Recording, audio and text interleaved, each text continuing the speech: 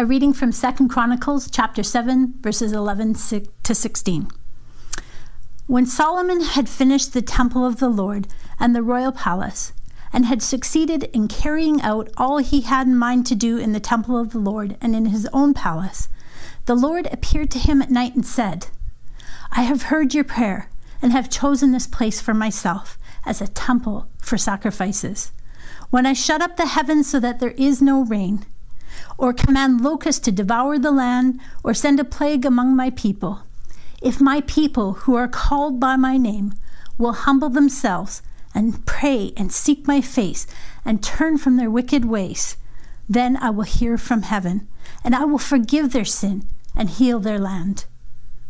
Now my eyes will be open and my ears attentive to the prayers offered in this place. I have chosen and consecrated this temple so that my name may be there forever. My eyes and my heart will always be there. Thanks for reading that for us, Kathy. And I will just ask everyone at home, if you can, have a Bible out. If you have one nearby, pull it out. Have it near you. It's part of just creating a space of worship for us wherever we are. Like, it's really helpful just to have the text open so you can look at it as we reflect on it.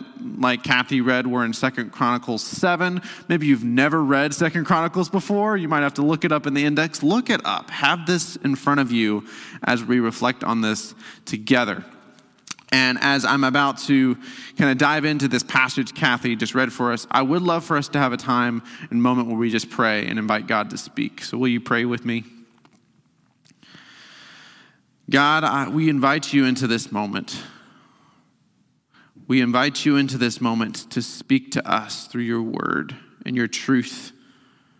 Your word says that your word will not return void. So I just ask that, Lord, you would unite us with what you're saying in this passage and draw us into your presence and what you just make clear what you would have us do in response to this. May the words of my mouth and the meditations of our hearts be holy and pleasing to you. Amen.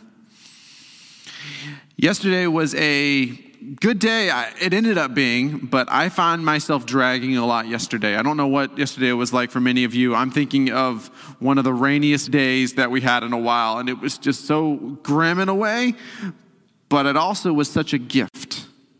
It was such a gift because it was the rain that we really needed. We were having concerns about fires around the area in Alberta, and we really needed the rain. I'm looking at my garden in the back and wanting to set it up well, and it needed that water. It needed that nourishment. And it was just this right-timed thing, as maybe many of you were getting ready to do some gardening in the back of your homes, where you start to realize like the water comes when we need it. The life comes when we need it. It is beautiful. I look at this day outside. It is beautiful. But it comes in God's timing when we need it. And you look at this whole year, and as much as it's been probably difficult to feel this way or lean in this way, there has been an opportunity here and an invitation to you and to me, and it is to seek God's face. As Jesse mentioned, we're starting a new series this morning, and it's through a couple of the next few weeks where we want to dedicate our lives and our time and our focus and energy towards this invitation to seek God's face, because God has something specific for us if we can do this. Far beyond anything that the world has to offer us, far beyond any promises, any powers, any comforts. And the reality is that we have to deal with the fact that many of us are pretty distracted. That many of us would take the temporary ease of whatever sort of pain or anxiety we might be feeling over something that will last forever, over something that will bring true and real joy. We're taking substitutes for something that we actually need for life and vitality. In Deuteronomy 4, which is not a passage we're going to look at a lot this morning, but it says this about this theme of seeking my face. But if from there you seek the Lord your God, you will find him if you seek him with all your heart and your soul. You will find him if you seek him with all your heart and all your soul. So how do we do this? Yes, all your heart, all your soul. Well, it's really actually becomes a conversation of worship. And worship isn't just what our team led us in worship this morning. Worship is an expression of life, of faith and witness. It's an expression of what you think matters. I love one of my favorite books that reflects on this is You Are What You Love, James K.A. Smith. The whole book is written around this idea and concept that the way you live, Monday, Tuesday, Wednesday, Thursday, Friday, Saturday, and Sunday, all those days, even the smallest moments, are your acts of worship. They're all about worship. And whether you know it or not, whether these choices are intentional or not, they say what you love. They say what you value. They say what you actually think is important, whether it's a decision of what you have for breakfast today or how you wake up, how you spend time using your phone, or how you don't use your phone. All these things are choices as an expression of worship. And all these things are either part of this response of seeking God's face, or they hold us back. It's very tempting to seek your own pleasure or power, like I've said. But pleasure is just for a moment because it's gone the next. And power, if you're seeking your own power, it's often going to come at the cost of someone else. And it leads to a mess. None of these ways provides answers or purpose, only distractions from the pain. So then the question for us you might want to ask yourself this morning is, have I really sought God with all of myself? Am I really seeking God with all of myself? And what would it look like for me to actually do this? If I actually want to approach this week and the next couple weeks differently, how would I do this? We're going to have a few weeks here in preparation for what we do as a church, which is 24/7 prayer, a week of constant prayer, 24 hours a day. And we want you to be part of that. But we have to prepare our hearts for that. That's not something we can just easily do off the cuff. And we should know what it means to seek God's face and what God has promised he will do if we will follow him that way.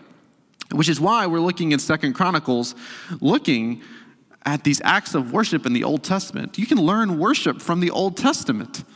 Maybe the Old Testament is not where you always go when you want to think about worship, but there is a lot of incredible, beautiful things here. So the passage Kathy read for us, 2 Chronicles 7, comes after some pretty important things. So I want to at least help us know what's going on before this. 2 Chronicles is a historical book. What that means is that there are historical books in the Bible telling the story of the people of God. And as we know, this story is one of God's promises, but also of God's people's failures. We're coming off a high point. We're coming off a high point where Israel finally has a king, David, and David is transferred over his kingship to his son, Solomon. Solomon is at the center of everything. And at the very beginning, when Solomon becomes king, he asked God for wisdom. You might know that. He asked God for wisdom, and God meets him in this and blesses him with wisdom, blesses this request because he didn't just ask for the wealth of the world, he asked for wisdom. And then Solomon has this unique calling. Because Jerusalem has been built, the main primary city for God's people, but the temple hasn't been built. The temple must be built, and Solomon is the one to do this. So Solomon asks for wisdom and begins making all these preparations for building the temple. So if you look at the chapters leading up to this, there are a lot of incredible details of the work going on. Thousands and thousands of people being involved in building the temple. And finally, when it's all done, Solomon summons the people together in one great big festival with all the priests bringing in the Ark of the Covenant. They're consecrating themselves, setting themselves apart to be holy, setting this place apart to be holy. And there is resounding praise. The Chronicles really emphasizes the musicians. It really emphasizes the singing, the trumpeters. You might catch that as like little details in the passage, but they're singing, "He is good. His love endures forever." He is good. His love endures forever. This is the sound of the praise that they are singing. All of a sudden, the glory of God fills the whole temple. Fills the whole temple. There was even a service prepared in response to when this would happen, but they didn't anticipate it would happen. Actually, a cloud comes and fills the temple and interrupts anything that the people have planned. They can't move forward with what they had planned because the presence of God is in their midst. And then Solomon in this moment, he prays. And it is a dedication of the temple. And it describes all the things they're lifting up to God, saying, "Yes, Lord, will you do this?" And after he concludes the prayer, fire falls from heaven. Again, the temple is filled with the glory of God. Solomon's prayer, if you look at it, it's worth looking at, but it's long. It's a long prayer, but it's worth looking at. He describes how God will relate to the people, how he brought them to this moment, and that the temple, like them, will bear the name of the Lord. The temple, like them, will bear the name of the Lord. And then 13 years go by. There's a gap here. You don't necessarily see it when you read from chapter 6 to chapter 7, or really it's part of 7, in the middle of 7. But there's a gap where all this work is being done. God does this incredible thing, and then 13 years go by. How many prayers have you prayed that are these kind of prayers that 13 years later, they really mean something? See, after 13 years go by, let me read the first few verses of what we're looking at this morning. When Solomon had finished the temple of the Lord and the royal palace and had succeeded in carrying out all he had in mind to do in the temple of the Lord and in his own palace, the Lord appeared to him and said, I have heard your prayer, and I have chosen this place for myself as a temple for sacrifices. God comes to Solomon when no one is looking, 13 years later, after this big public prayer, and he comes back to him. This is the second time Solomon's experienced this. And so the question is, and I look at the way Solomon prayed this and wonder, so what did he do for 13 years? What was he praying about for 13 years? What was he doing for 13 years other than being king? But sometimes we expect an immediate response to what we pray. And while God responds and answers prayer, it's not often when and how we think he'll respond and answer. But I think about these kind of prayers, and I think, am I just willing to wait? Are the things that I'm praying about the ones that I'm willing to wait for? Are they that important? Are they just reflections of how I'm feeling in a day? Is there something more at work in my heart in what I pray and how I seek God in prayer? But in these verses, as we're going to look at this morning, God comes to Solomon and he says, I heard you. I've seen you. I was there when you prayed all these things, and I'm going to honor it. God's response in these verses really outlines his invitation to everyone who wants to follow him. Because what he affirms, he's actually saying how we can seek God in the midst of wherever we find ourselves, wherever you find yourselves in this year, in your life. He's saying how you can seek God. If we seek him, he says that he will bless us, and he will bless us by forgiving our sins. He will bless us by, what he says is healing the land, bringing healing to us, the healing we actually need. And so, as I start to say this and present this, and I'm giving all this context so you know how to read and receive these words, he knows what's going on in your heart. He knows the prayers unspoken or spoken in your life. And just as he came to follow up Solomon after 13 years, he knows when to follow up with your prayers. He knows when to walk with you, to follow up with you, to come to you and invite you deeper into this time and this journey. The question is how, because if you receive these words, perhaps you feel prompted. How do I seek God's face? How do I seek God with all of myself? Because I do need healing, or I do need forgiveness.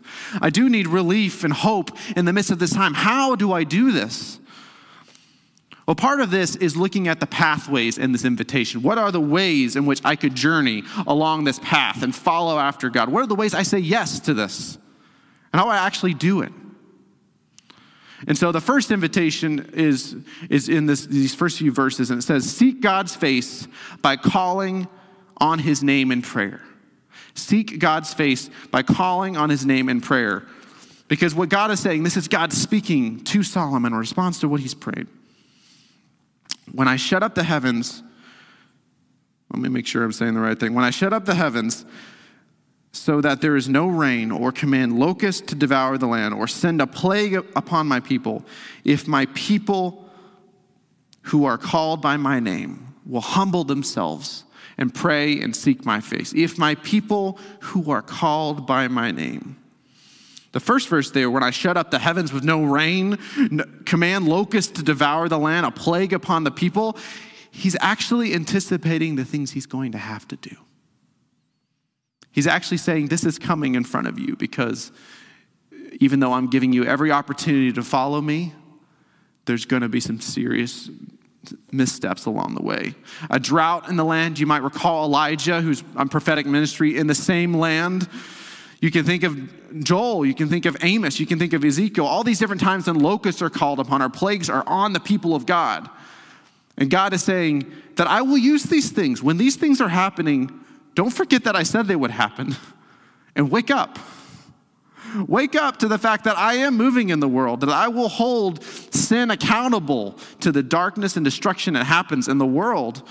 He's saying, remember who you are when these things happen, that you are a people called by my name.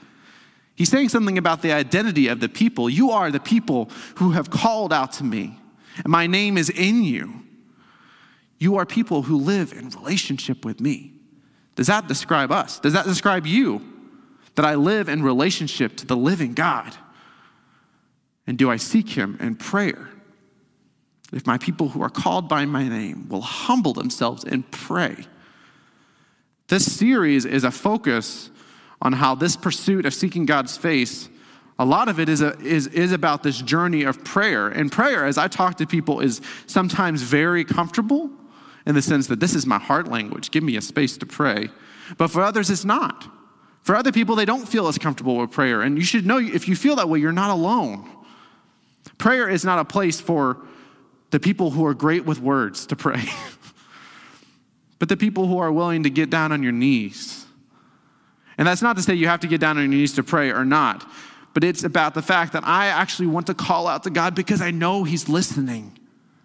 I know he cares about my relief. I know he cares about my desires. Calling out to prayer, it's not about composure, and often it's desperation. Often it's about a true focus on what matters. God responds to prayer. If you miss anything going on in this passage as we reflect on it, hear this, that God is responding to prayer as he does respond to prayer. I want to read a quote from Tim Keller, and it's actually from a book that if you want to join in 24/7 prayer, you can sign up for a bag today on the website and receive this book. So if you like this quote, you really might want to look at this book. It's a wonderful resource for reflecting on prayer. It's called Prayer, Experiencing Awe and Intimacy with God. But hear this. Prayer is how God gives us so many of the unimaginable things he has for us. Indeed, prayer makes it safe for God to give us many of the things we most desire. It is the way we know God, the way we finally treat God as God. Prayer is simply the key to everything we need to do and be in life. A lot of our problems honestly come from the fact that we fail to treat God as God. I mean, pretty much all of them. But then what God wants us to hear in prayer is that he is near us and he won't forsake us as we cry out to him, as we call upon the name that actually matters. It says in Psalm 9, and I love this. We're having some wonderful readings of scripture in the service. Psalm 9 says this: the Lord is a refuge for the oppressed, a stronghold in times of trouble. Those who know your name trust in you, for you, Lord, have never forsaken those who seek you. God hears you. He is with you. So seek him by calling upon his name in prayer. The next invitation is to seek God's face by humbling yourself. It's in this passage at the very core of it. Humility. Humility in the search. This is not something for everyone who has everything figured out. So if you feel like you have everything in life figured out, then you probably are not, this is probably not resonating with you. But if you don't have the answers, if you realize how weak you are, if you know how much you actually struggle on even a good day,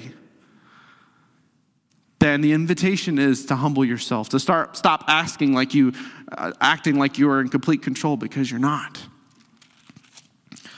Prayer takes on the path towards humility, and a life committed to prayer will also be dedicated to your own humbling, a laying down of the pride and submitting to God and his will, submitting to what he has for you. You don't get to know what he has for you yet. If you do, that's incredible. but to submit to what God has for you because his plan is better. Because his blessing is better. His presence is better. Better than anything anyone can offer. Submitting, knowing his will is better, even before you know what it is. You cannot do this alone, operating like you're in control. And that's why I think it's incredible to think a king of a people at their high point is acting in complete humility. Now, that's not the full extent of Solomon's story, but in this moment, he is a humble king leading the people towards worship. The next invitation, seeking to humble yourself, calling up to God in prayer. Seek God's face through repentance. That's a big theme in this passage. We reflected on repentance in worship, what it looks like to reflect on our brokenness, but also to cry out to God for his mercy and his forgiveness. If my people who are called by my name will humble themselves, pray and seek my face, and turn from their wicked ways, then I will hear from heaven and I will forgive their sin and heal their land. These 4 ways described in these verses, praying, humbling, seeking, turning, they describe biblical repentance. These are the themes. These are the things that are about actual repentance. And prayer here, it's not just about what God can give you. If you think that's what prayer is, I feel like you've been misled. The prayer is about an acknowledgement of the sin, of the struggle, of the weakness, of crying out to God for mercy. And so then the turning from the wicked ways mentioned here, the turning is a complete shift in direction. A complete shift of direction away from the sin and towards the face of God. Towards the face of God. I think about these calls to repentance, and I've thought about it a lot this past year. I remember when the pandemic was happening, and I felt very drawn to a passage in Joel 2 to preach about repentance. And it's just so difficult when it feels like the whole world has come down on everyone, and we feel disempowered, we feel lost. But at the same time, what's happening in our world is not just physical, it's not just social, it's not just political, it's spiritual. That there is a war going on for our hearts. At the very same time, all these other terrible things are happening in the world, and they are like noise distracting us from the true journey, from the true invitation. And I find myself, as I've had to embrace these rooms, I need to repent of this. I need to turn away from this bad practice or this bad pattern. I find myself realizing that I actually can't do the turn without actually praying into this, without actually seeking God, without actually naming it, whether I have to write it down, whether I have to confess my sins to someone, or I just need to speak it in prayer to God. I feel like God actually invites us to do something. That repentance is not just this internal, I'm just going to sit here and just think it through. It has to be expressive in some way. We actually have to say, no, I'm going to turn, and I'm going to do this, and I'm going to ask for this person to do accountability, or I'm going to pray into this. I'm going to write it in my journal. Because we need a rhythm of repentance. Because otherwise we just forget that the battle is happening. You forget that no, sin comes back around. Whatever you might be tempted with, it comes back around. And so we must be willing to contend and say, no, Lord, you want something better for me, and this is not part of that journey. So what is the result of seeking God's face in all this? Because God's coming to Solomon after he's prayed. What's so interesting is that this prayer, this response in a few verses is actually summing up the whole prayer that Solomon prays for the temple. It's summing up everything. He's basically saying, I heard you. You mentioned all these things that could happen, things like locusts, things like plagues. I hear you. You mentioned how you want to respond to God humbly. I will respond to you if you call it to me humbly. I will forgive sin. Forgive sin and heal the land. And it really is trying to help us see, the main focus of this is that God is attentive to what's going on in our hearts and our prayers. He's attentive to it. And he really emphasizes it with the last few verses. Now my eyes will be open and my ears attentive to the prayers offered in this place. I have chosen and consecrated this temple so that my name may be there forever, and my eyes and my heart will always be there. And really, if you look at the Hebrew, it's very literal in the sense of God's eyes will be wide open to what you have to say, what's going on in your life. His ears will be wide open to you. And when you find yourself alone, you may not feel like God's hearing you, but please continue to pray because he does. He does. A lot of our prayers are in the quiet moments, not the loud moments, not when people are watching. And it's in those moments that God does true the work. He does invite you to talk with him, to commune with him, to be with him, to embrace this life with God as God, and not as someone we want him to be. And all this, as I look at it, 13 years removed, I know, but it's all in the backdrop of the temple. What did the temple mean for the people? Why did this happen after the temple? What's the significance of the temple?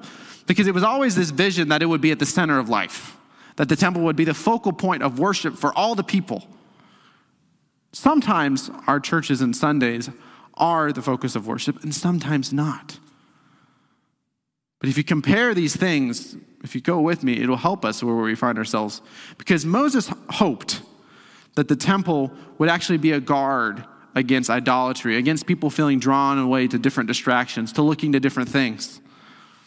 That it would establish a rhythm of worship in the midst of God's people, and God would be present with his people. His name would be with them, which changes the story. It changes the possibilities that would happen to reinforce that worship matters. Not worship of how good things look or sound, but worship of the heart. But what didn't the temple do? Maybe that's what the temple was supposed to do, or envision what it would do. But it didn't transform human hearts and minds. Even Solomon himself, if you look at the rest of his story, is drawn away from this focus, this dedicated focus on God. He is drawn away. The story is sad in the sense that he becomes married to all these women from foreign nations and different gods. So suddenly his life becomes about worship of many gods and not the one. And so that's why if you look at the rest of the verse, this chapter, which if you have any time today, it will be worth your while to read. But essentially he's saying that I will take back these blessings from you. I will take these things back. God's blessing still requires a response of faith. And this is not good for you if you're going to go down this way, that you cannot be with me in the midst of these things you want to do. It happens again and again. It's part of Solomon's story. It's part of our story. And it's not a reflection of who God is. It's not like he had a bad idea about the temple being a focus of worship. No, he had something more in store. But it really says a lot about who we are as people, that we fall away, that we forsake God. Imagine a biblical story where God condescends himself by coming down in the midst of his people, while at the same time reflecting his character and true desire to restore all of creation. Imagine that in this story, God would create a way through which his presence would provide forgiveness and sin and healing. Imagine that God would tell that kind of a story, like he tells in the temple, in the sense that he comes down to be with his people and invites them to worship. Imagine that kind of story, and we can, because it is also the Jesus story. When you see what's going on with the temple, you realize that God was trying to create a pattern of response, a pattern of seeking God humbly, calling out to him in prayer, seeking forgiveness. And then we see Jesus, God coming down from up above, walking with us, inviting us into this journey, inviting us into a repentive life and the abundant life that's only in him. It's all meant to prepare the way for Jesus, our response to Christ today and in our lives. I'd like to read Colossians 1 right now, where he says that God was pleased to have all his fullness dwell in him, that is Christ, and through him to reconcile to himself all things, whether things on earth or things in heaven, by making peace through his blood shed on the cross. All these ideas at work in seeking God's face, they translate from the temple to the tomb, where we see that Christ and everything he does makes way for a resurrection life. He makes way for new possibilities for you and me, which is why it's so important that we not just respond in prayer, but know what the focus is. It is on Christ who's gone before us. It is on Christ who knows your prayers, who hears your prayers, and is praying for you, interceding upon your behalf to the Father. You know, the way Solomon dedicates this temple is honorable. It says something good, and God says it's good. But God is saying to you and me, we need to turn our eyes to Jesus. We need to dedicate ourselves to him so that we can experience true hope and that we can experience true humility, acting in our right place and treating God as God. But the problem is, and this is part of it, is that sin is in the way. I find myself every week when I come to the Lord in prayer realizing that I have a lot more to pray about than I give myself time. That there are things at work in my heart that I need to lay down before the Father, whether it's my expectations of how this year would go, whether it is constant struggles of sin that I battle for many years and will continue to do so. What are those things for you? Because to experience the present Christ who is with you and near you and hearing you, we must be willing to deal with these things. God has promised that he would forgive you. He's promised that he'll bring healing to everything going on around us. But we must deal with the sin and the pride at work, holding us back. 1 John 1 says something really incredible, which is worth always us remembering. He says, I write these things to you who believe in the name of the Son of God, so that you may know that you have eternal life. This is the confidence we have in approaching God, that if we ask anything according to his will, he hears us.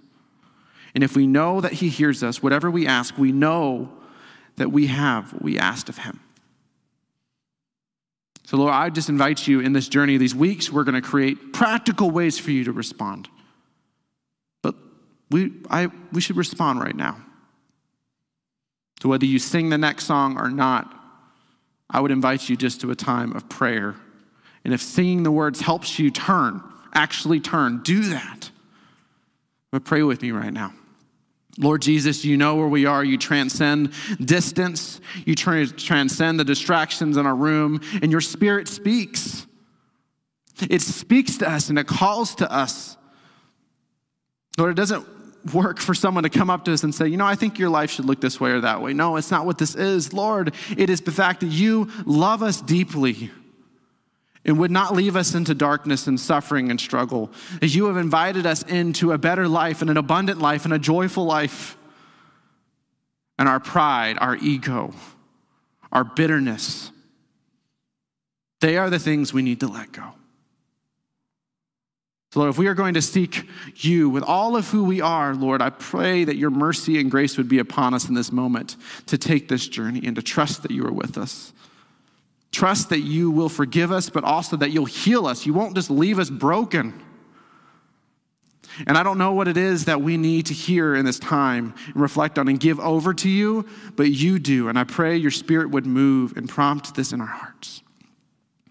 Let us not leave the work undone. And let us turn our eyes to Jesus. In your name we pray, amen.